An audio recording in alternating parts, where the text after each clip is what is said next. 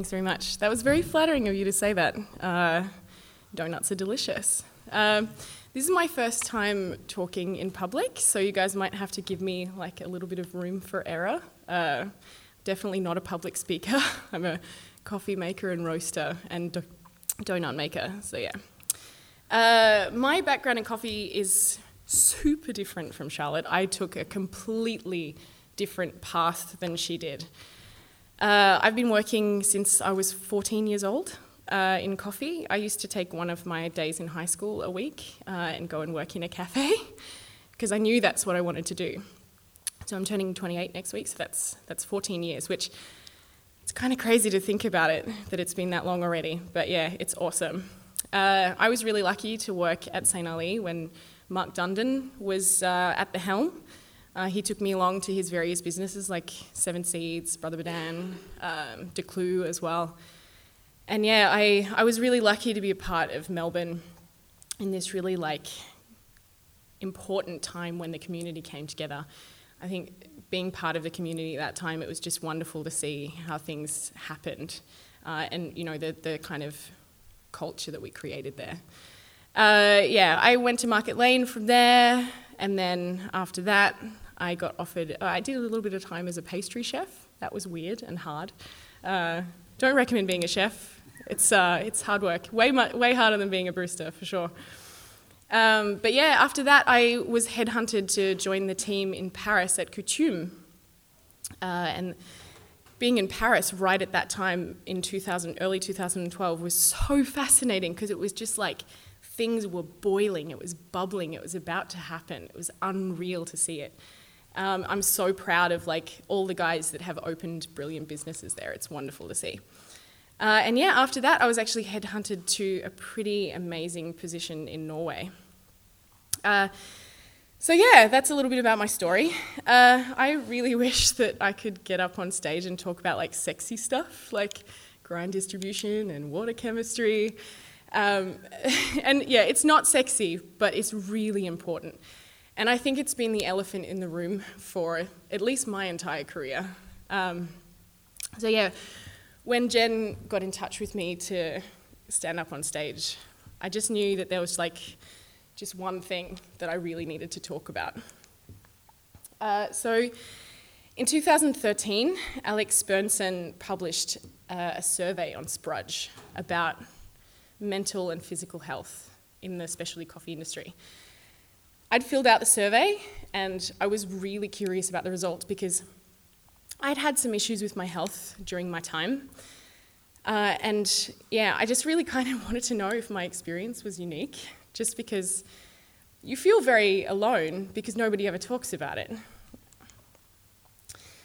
So to me, when they published the findings, the most distressing thing was that 62% of people had experienced some kind of issue with their emotional stability when they're at work. That's a massive amount of people. Not only was there like really real physical consequences of our job, like, you know, RSI or I don't know, all of the physical stuff that happens. It's pretty crap. But your mind, if you don't have your mind, you have nothing. So yeah, when I saw that result, I was like, holy shit, that's terrible. So yeah, global research already had kind of told us that 1 in 4 people are gonna, like the average Joe, is gonna experience mental health issues in their lifetime. But what the Sprudge survey found, and also what my secondary survey that I undertook found, is that the numbers for people that work in our industry are more than double. And you know, that's inhumane. It's not livable. It's not possible to keep on going this way. So yeah, 552 people responded to my survey, and I'm so grateful to everyone that took the time to fill it out. I just have to make a quick disclaimer about the survey that I did. I'm definitely not a scientist, and I'm not a statistician. As I said, I just work in coffee. I'm really aware that the way that I worded it might obtain some bias. I'm also aware that maybe because of the nature and the topic, that people who experience issues are probably more likely to fill it out. But in regards to that, I don't think that stuff really matters, because of all of the people that responded to me. I had like countless emails and comments and people getting in touch and like Twitter notifications and people on Instagram saying like, thank you for finally talking about this. Thank you, because I've struggled for so long and I don't know how to bring it up. So yeah, finally giving people a voice, I feel like it's really, really worth it. So I think the most interesting data point that I found was that we're a pretty young industry. Not young in age, but young in the amount of time that people have been working inside of it. I think that it's really interesting to see this number, because I wonder whether this is because people are getting burnt out and they're deciding to move on to different fields, or whether, it's really good that we've got a lot of new people joining the industry. Like, it could be a positive or a negative thing. I think it might be a combination of both. In my experience, in regards to the burnout thing, I feel like baristas are often treated a little bit like an expendable commodity. There's always someone who is younger than you, more able to work longer hours and have a more flexible schedule. They're being willing to get paid less, maybe because they have less training.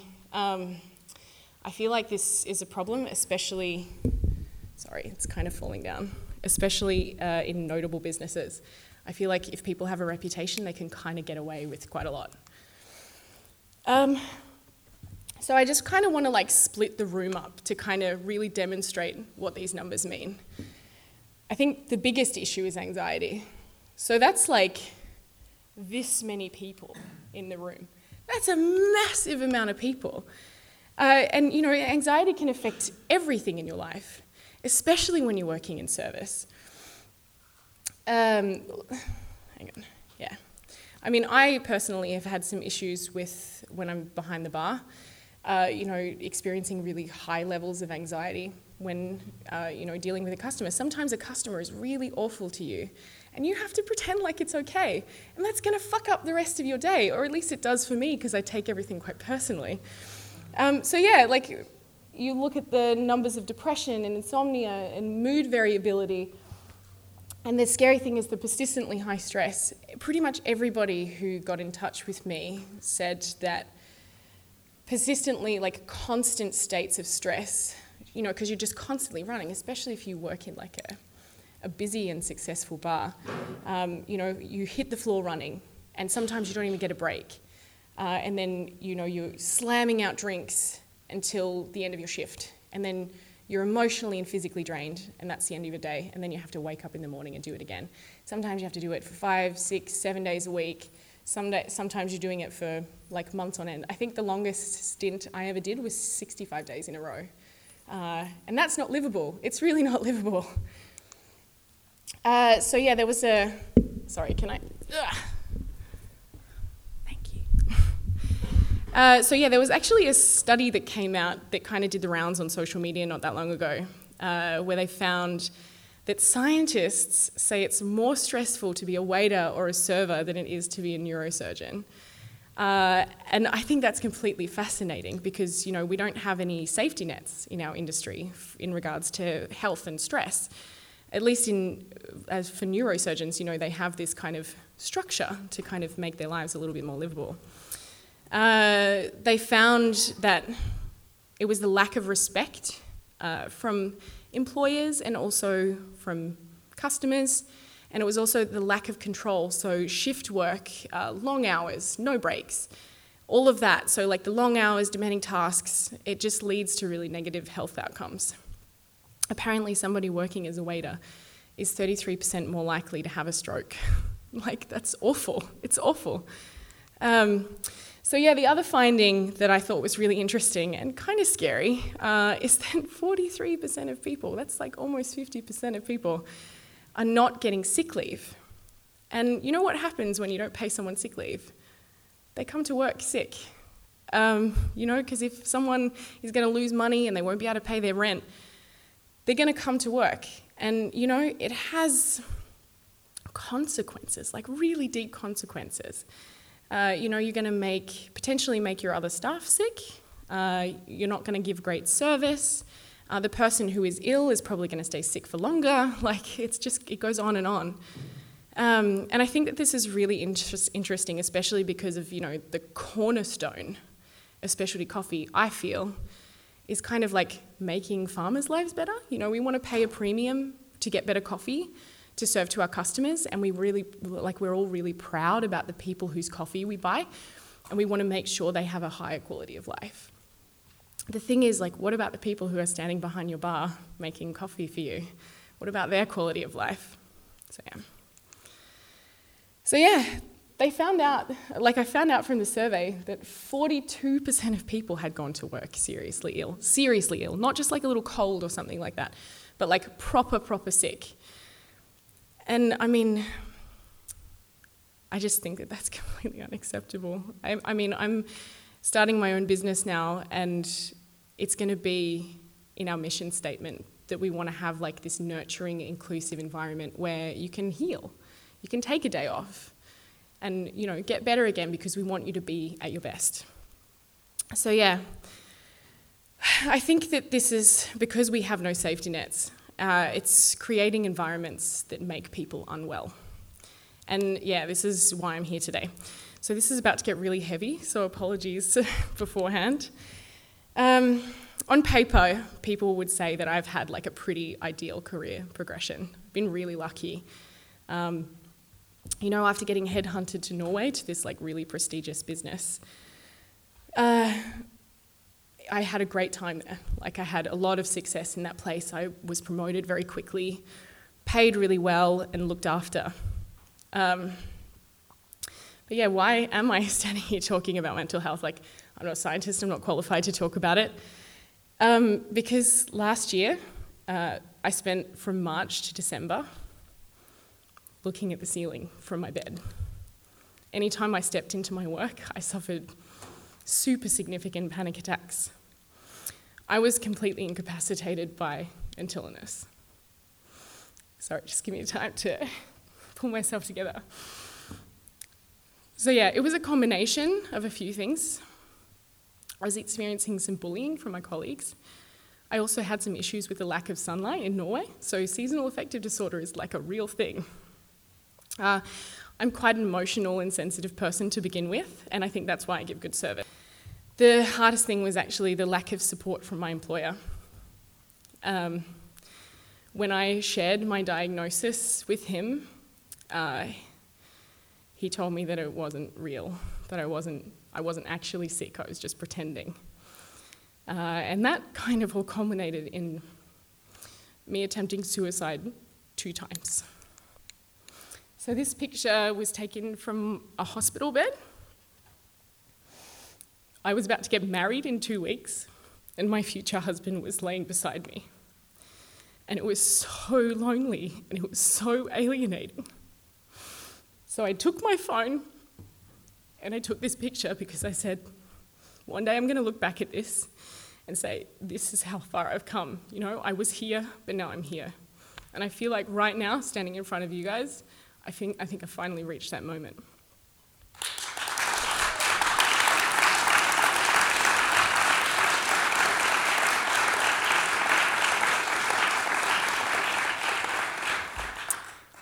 There's parts of my body and my mind that are probably never going to be the same after that, but I think I've come out definitely a better person. And I'm not standing here today to kind of ask for your sympathy. This isn't a pity party.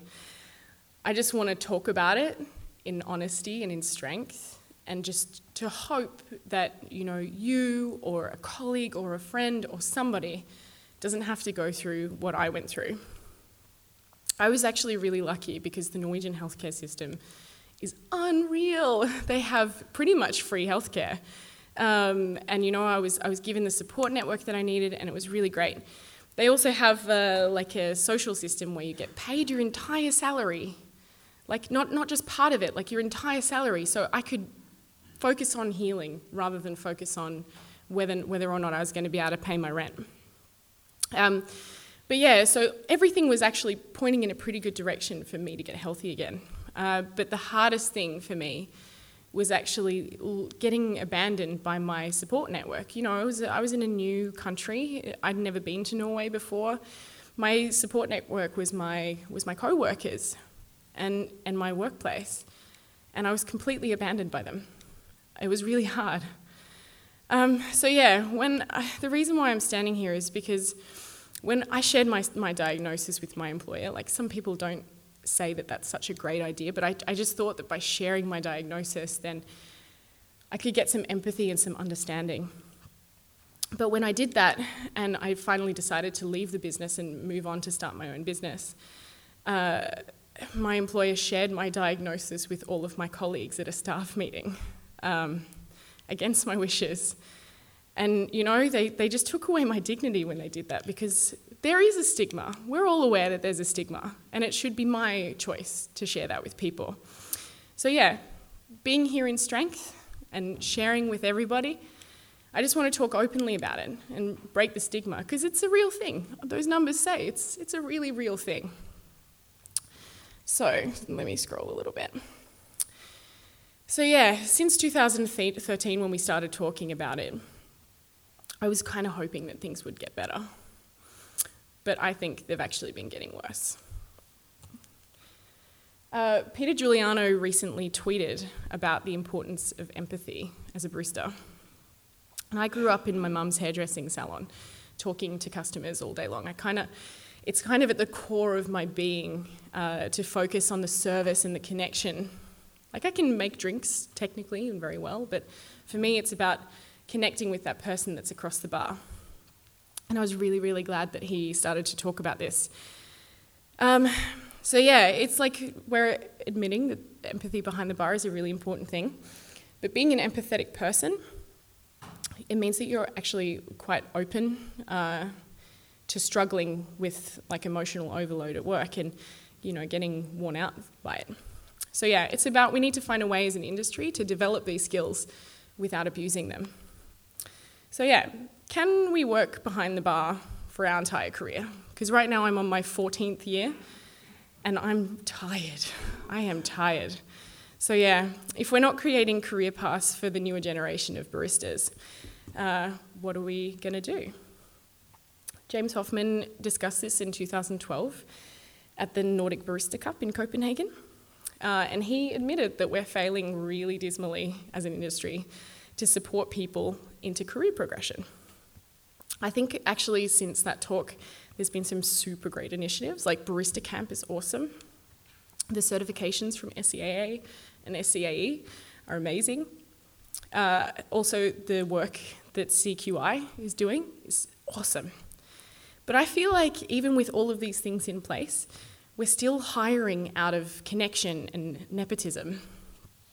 And I think that it's not so much just the training and the skill set, but that there's an actual physical lack of higher positions to progress to.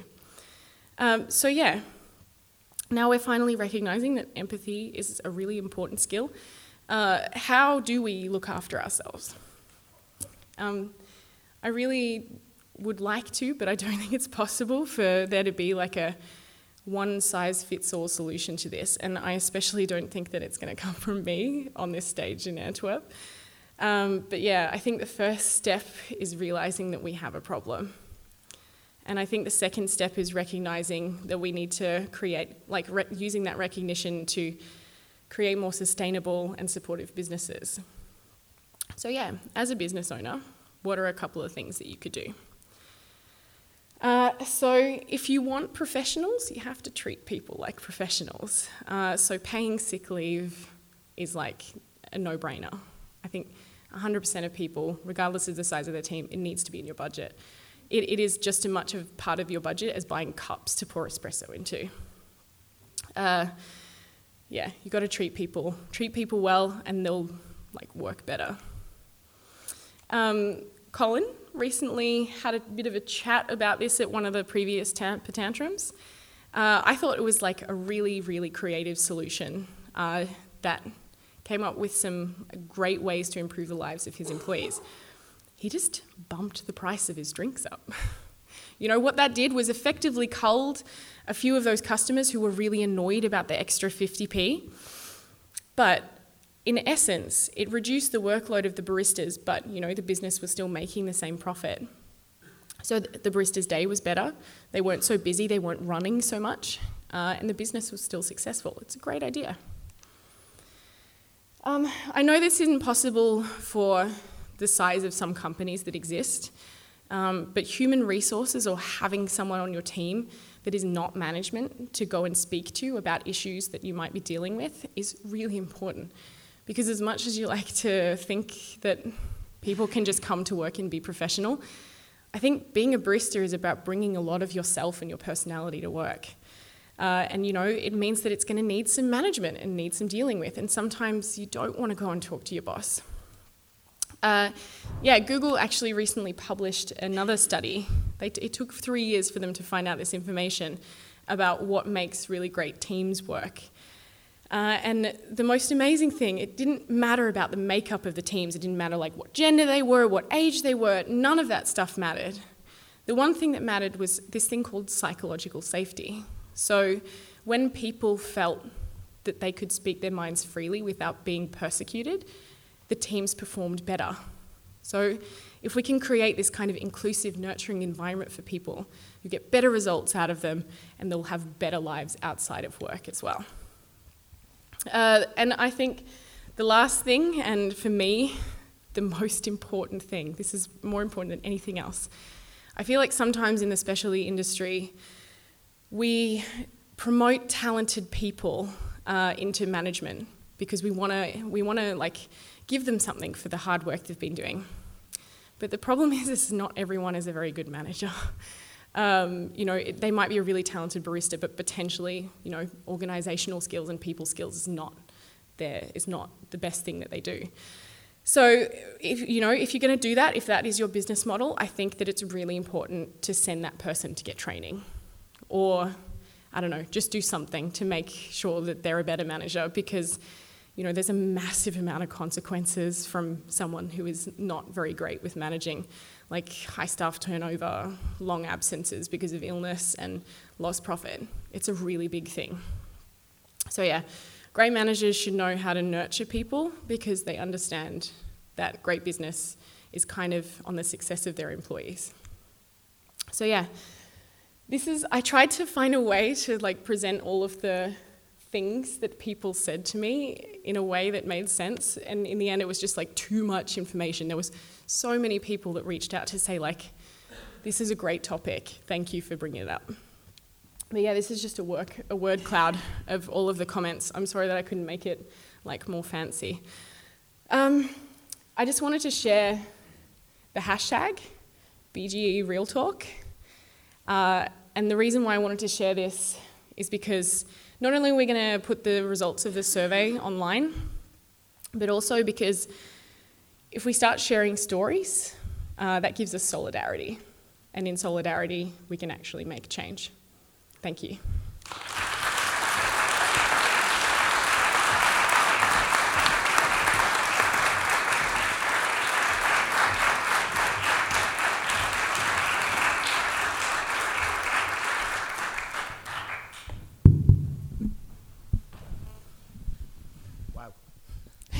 He said, wow. Wow. Still not working. Is it working? No. Yeah, no. Is that on? Yes, that's on. Yeah, cool. That was huge. Where do we start? At first, is that a bad management style, saying who's your leader? Because Colin does that to me all the time. Yeah, I know. It's very mean. The leader is good. I think when I heard about that you were going to talk about this, my first reaction, I said this to you before, was that, oh yeah, someone's done that. Someone's definitely done that. No, nobody's done it. And I just couldn't believe it. And I think it's something I was saying earlier. My wife works in mental health. Steve has worked in mental health, and it's something that I think we probably talk about quite a lot. And it affects every industry. It's not that there's any industry that isn't affected by it. It affects everybody at some stage in your life. It's going to be a big issue for you or your family, your friends. And I just think it's incredibly brave for you to come up here and to do something like that, because there is such a huge stigma attached to it. Yeah, there is a massive stigma. And, I feel like I kind of didn't get a choice with, my diagnosis being revealed, because I'm sure people have been talking about it. People love to talk. But I think one of the most interesting things, the way that I actually thought about this in regards to my talk, was about a year ago in Denmark, there was a woman who had her, some nude photos leaked by her ex-boyfriend. And instead of, being destroyed by that for the rest of her life, she actually had some really tasteful nude portraits taken, and she published them along with an article talking about, I'm making a choice to be public with this. It was first not my choice. Someone went and did this without my consent. But she proudly put this thing out into the world and was proud about what she was doing. So I kind of approached this like that. It's like I wanted to be on stage and I wanted to say, hey, I had a problem. I don't have a problem anymore, and that's awesome. But I understand that some people might still be dealing with a problem. And maybe if I stand up and say something, people might go, oh shit, cool, I can talk about it. This is I feel like every single person that I've spoken to about this has been like, oh, can I share my story with you? I want to talk about it. So yeah, I just think this is the most important thing I've ever done. Like of all the 14 years up until this point, I think this is the most important thing. Yeah.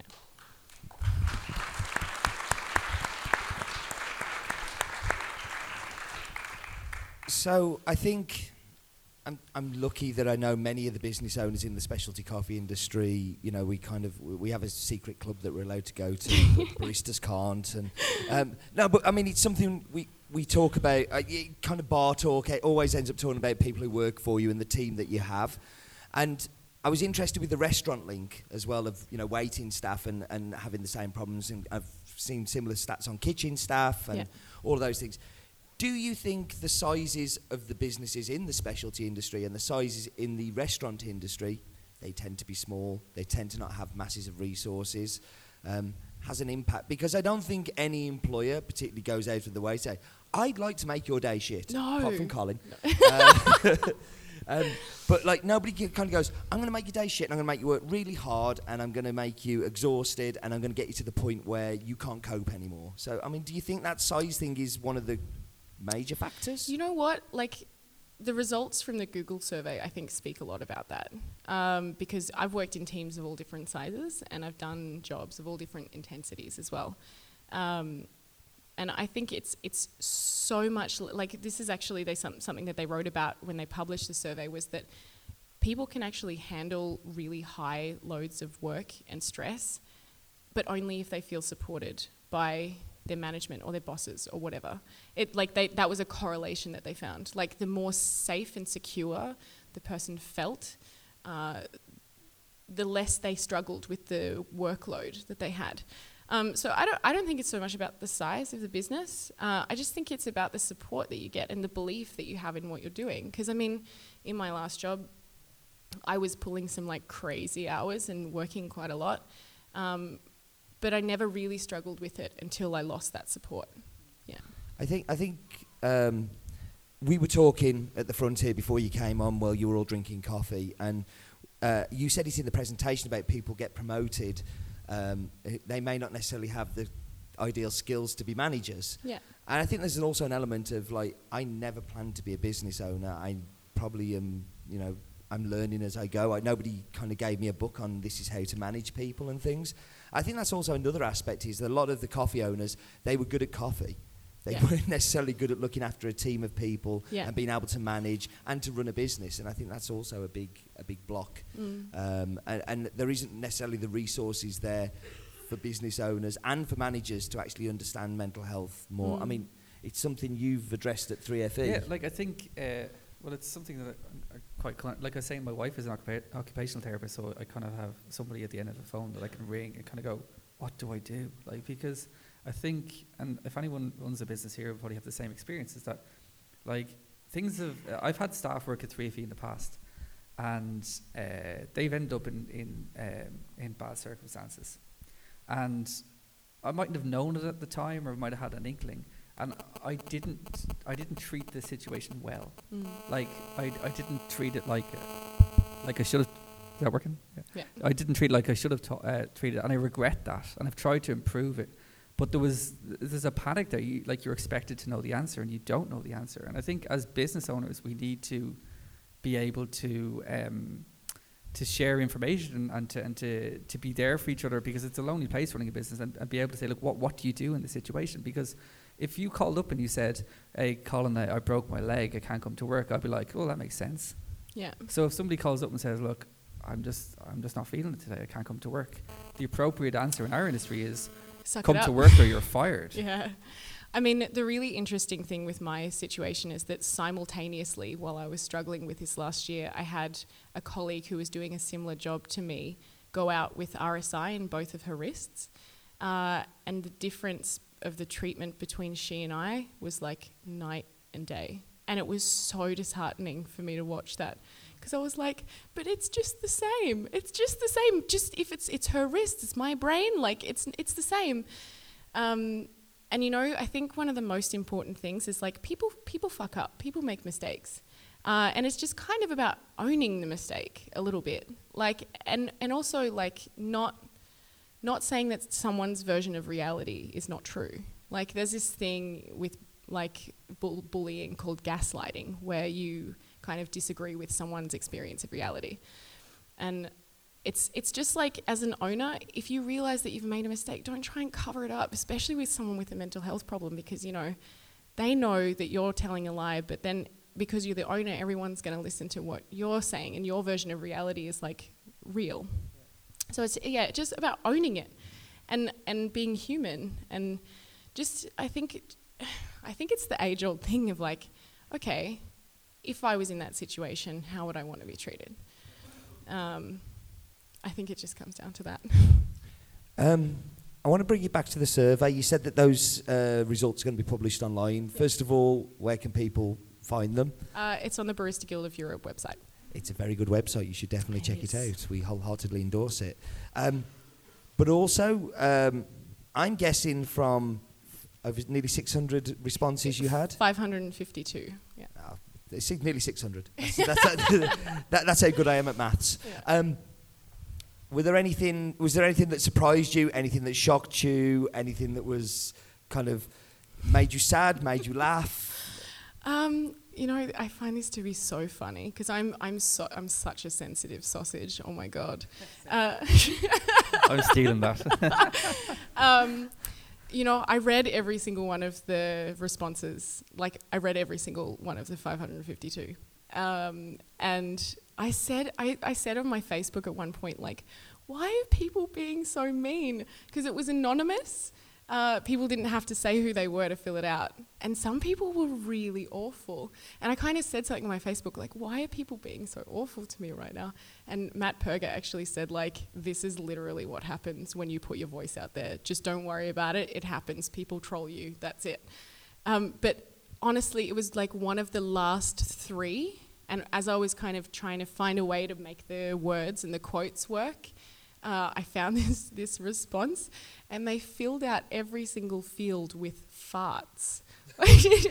Yeah. So that was an interesting response. I deleted it because I didn't want it to like skew the numbers of the results. But I'm so curious as to who that was. Like, who did that? It'd be interesting, that word search there with just big word fart. Farts. Yeah. Because it would have been a lot. There was a lot of farts in the thing. So yeah. I think one other point that you made during the presentation was about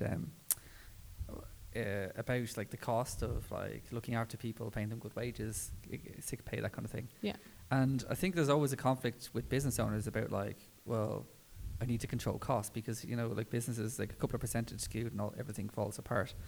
But like somebody said something to me a few years back that really stuck at me, and it was that the only thing that's more expensive than staff wages is staff turnover. Yeah. You know, and the thing is that, I mean, it's been proven scientifically that if someone is giving really great service behind the bar and making your customers feel good, the drinks don't have to be as high a quality. So it's like, if you're nurturing your staff to be better, you will have a busier business. You'll have higher profits. It's like, it just pays in return.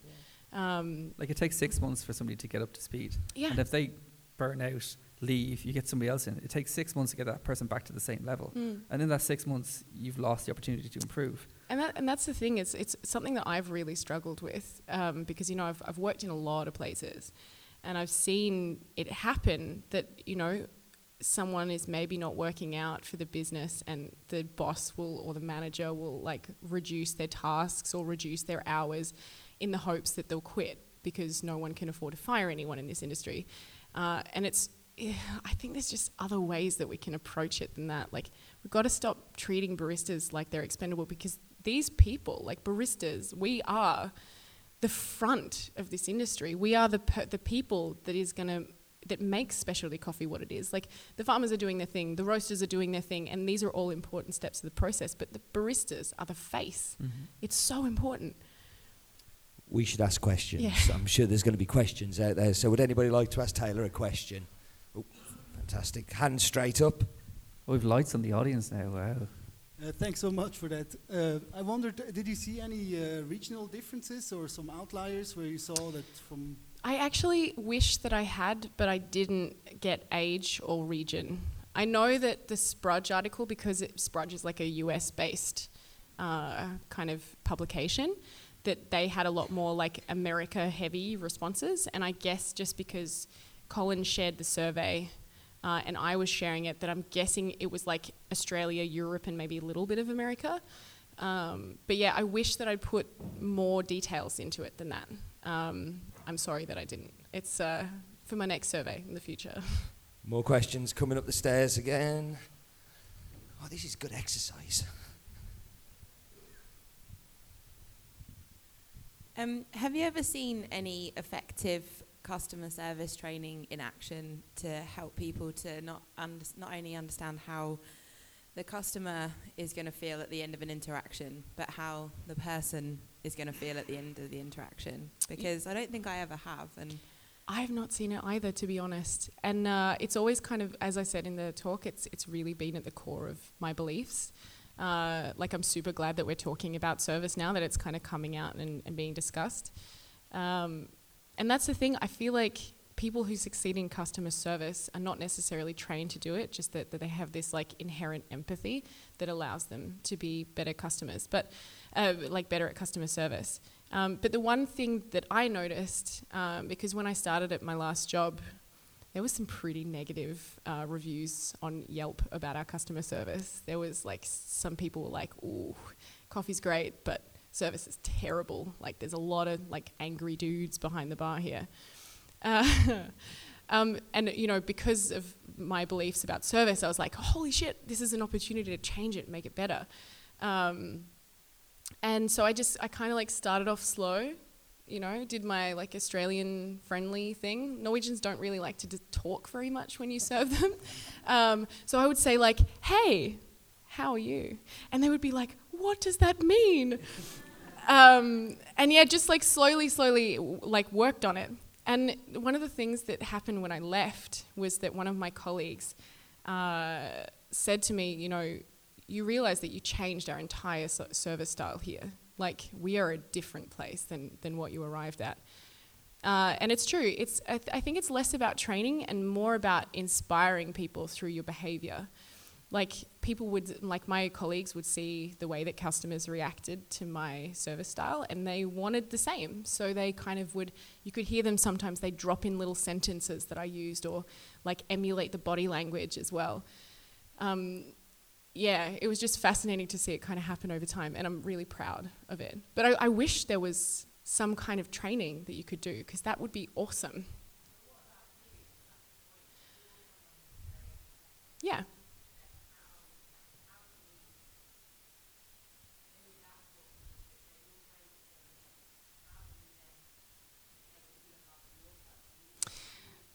That is a very good question. And for me, actually, you know what? I'm working part-time at this place called Java, which is amazing. It's pronounced Java. In Norway, it's pronounced Java. But yeah, so I just started with this team, and I was kind of coming off the back of this pretty negative workplace experience. So that was a bit rough, and I was a bit scared, like a little bit hesitant to go to this place. And I had I had this experience where I had this he'd be in his middle 60s guy come in and be pretty overtly sexual with me, and it made me really uncomfortable because I'm like trying to give someone good service and feeling it, and then he's like gives me a 200 krona tip and he's like, this is for you because you're so beautiful, and I was like, ew, dude. And I said this to my boss. I was like, hey, I had this experience, it made me feel uncomfortable, I want to be good at my job, I want to give good service, but where do you draw the line? And he said, Taylor, you know what, if you feel uncomfortable, tell them to leave. He said, if you feel really uncomfortable, go out the back and lock the door and wait until they leave. If you feel super uncomfortable, call the police. It's about like understanding that people have emotional reactions and giving them that comfort. So I think it really stems from because like if you're empathetic, you want to give the best. But if your boss gives you that onus of saying like, okay, if you feel uncomfortable, just leave the bar. That's being psychologically safe at work. Yeah. Colin's very bad at blowing trumpets, so I'm going to blow the trumpet for him. That sounds very wrong. We edit that out, Jen. But like Colin's been doing some training with the staff, working bar in 3FE with Yvonne, his wife, on just having some awareness of mental health issues and some insight into, being empathetic does make you more susceptible to those things and ways of dealing with it and coping with it. And I think it's a fantastic thing that like the team just responded so positively to it. Yeah. We had a class. It was a wellness class. It's quite broad. So she was going to call it. There's a buzzword at the moment is completely gone out of my head. But mindfulness. But that she was like, it's a bit more than mindfulness now. It's just about your general wellness. And so I kind of put the feelers out there and hope we get 4 or 5 people. And we ended up having to organise a few classes because everybody was so interested in it. And I wasn't allowed to go. But anyway, all the other staff went. And I think that's important, is that they went and they they would talk about these things. And if there's any issues, they would come back to me. And in the next few weeks, people were coming back to me. And it's amazing how many things would stress out people that actually were completely unnecessary. So one member of staff came and said, look, I get really stressed out about my emails on the weekend and I'm trying to switch off and my emails are coming on. I'm like, you are under no obligation to answer emails at the weekend. Like, that's not your job. You answer emails Monday morning. And they didn't know that and thought I was expecting to do it. I was like, when did I tell you to do that? And they're like, well, you didn't tell me not to do it. I'm like, okay, right. Because people want to give their best. Yeah. They want to give 100% to you because they want to be promoted and not have to be baristas all the time. Or even if you're working a bar, like a thing that I learned over the years, it took me a long time to learn it, but the faster you work when it's really busy, the more stressed you look. And the more stressed you look, the more shit people will give you. Now you think about it, if you walk into a bar and there's a queue at the door and the guy's like, hey, how's it going? Really busy today, it's going to be a bit of a wait, could be 10 minutes.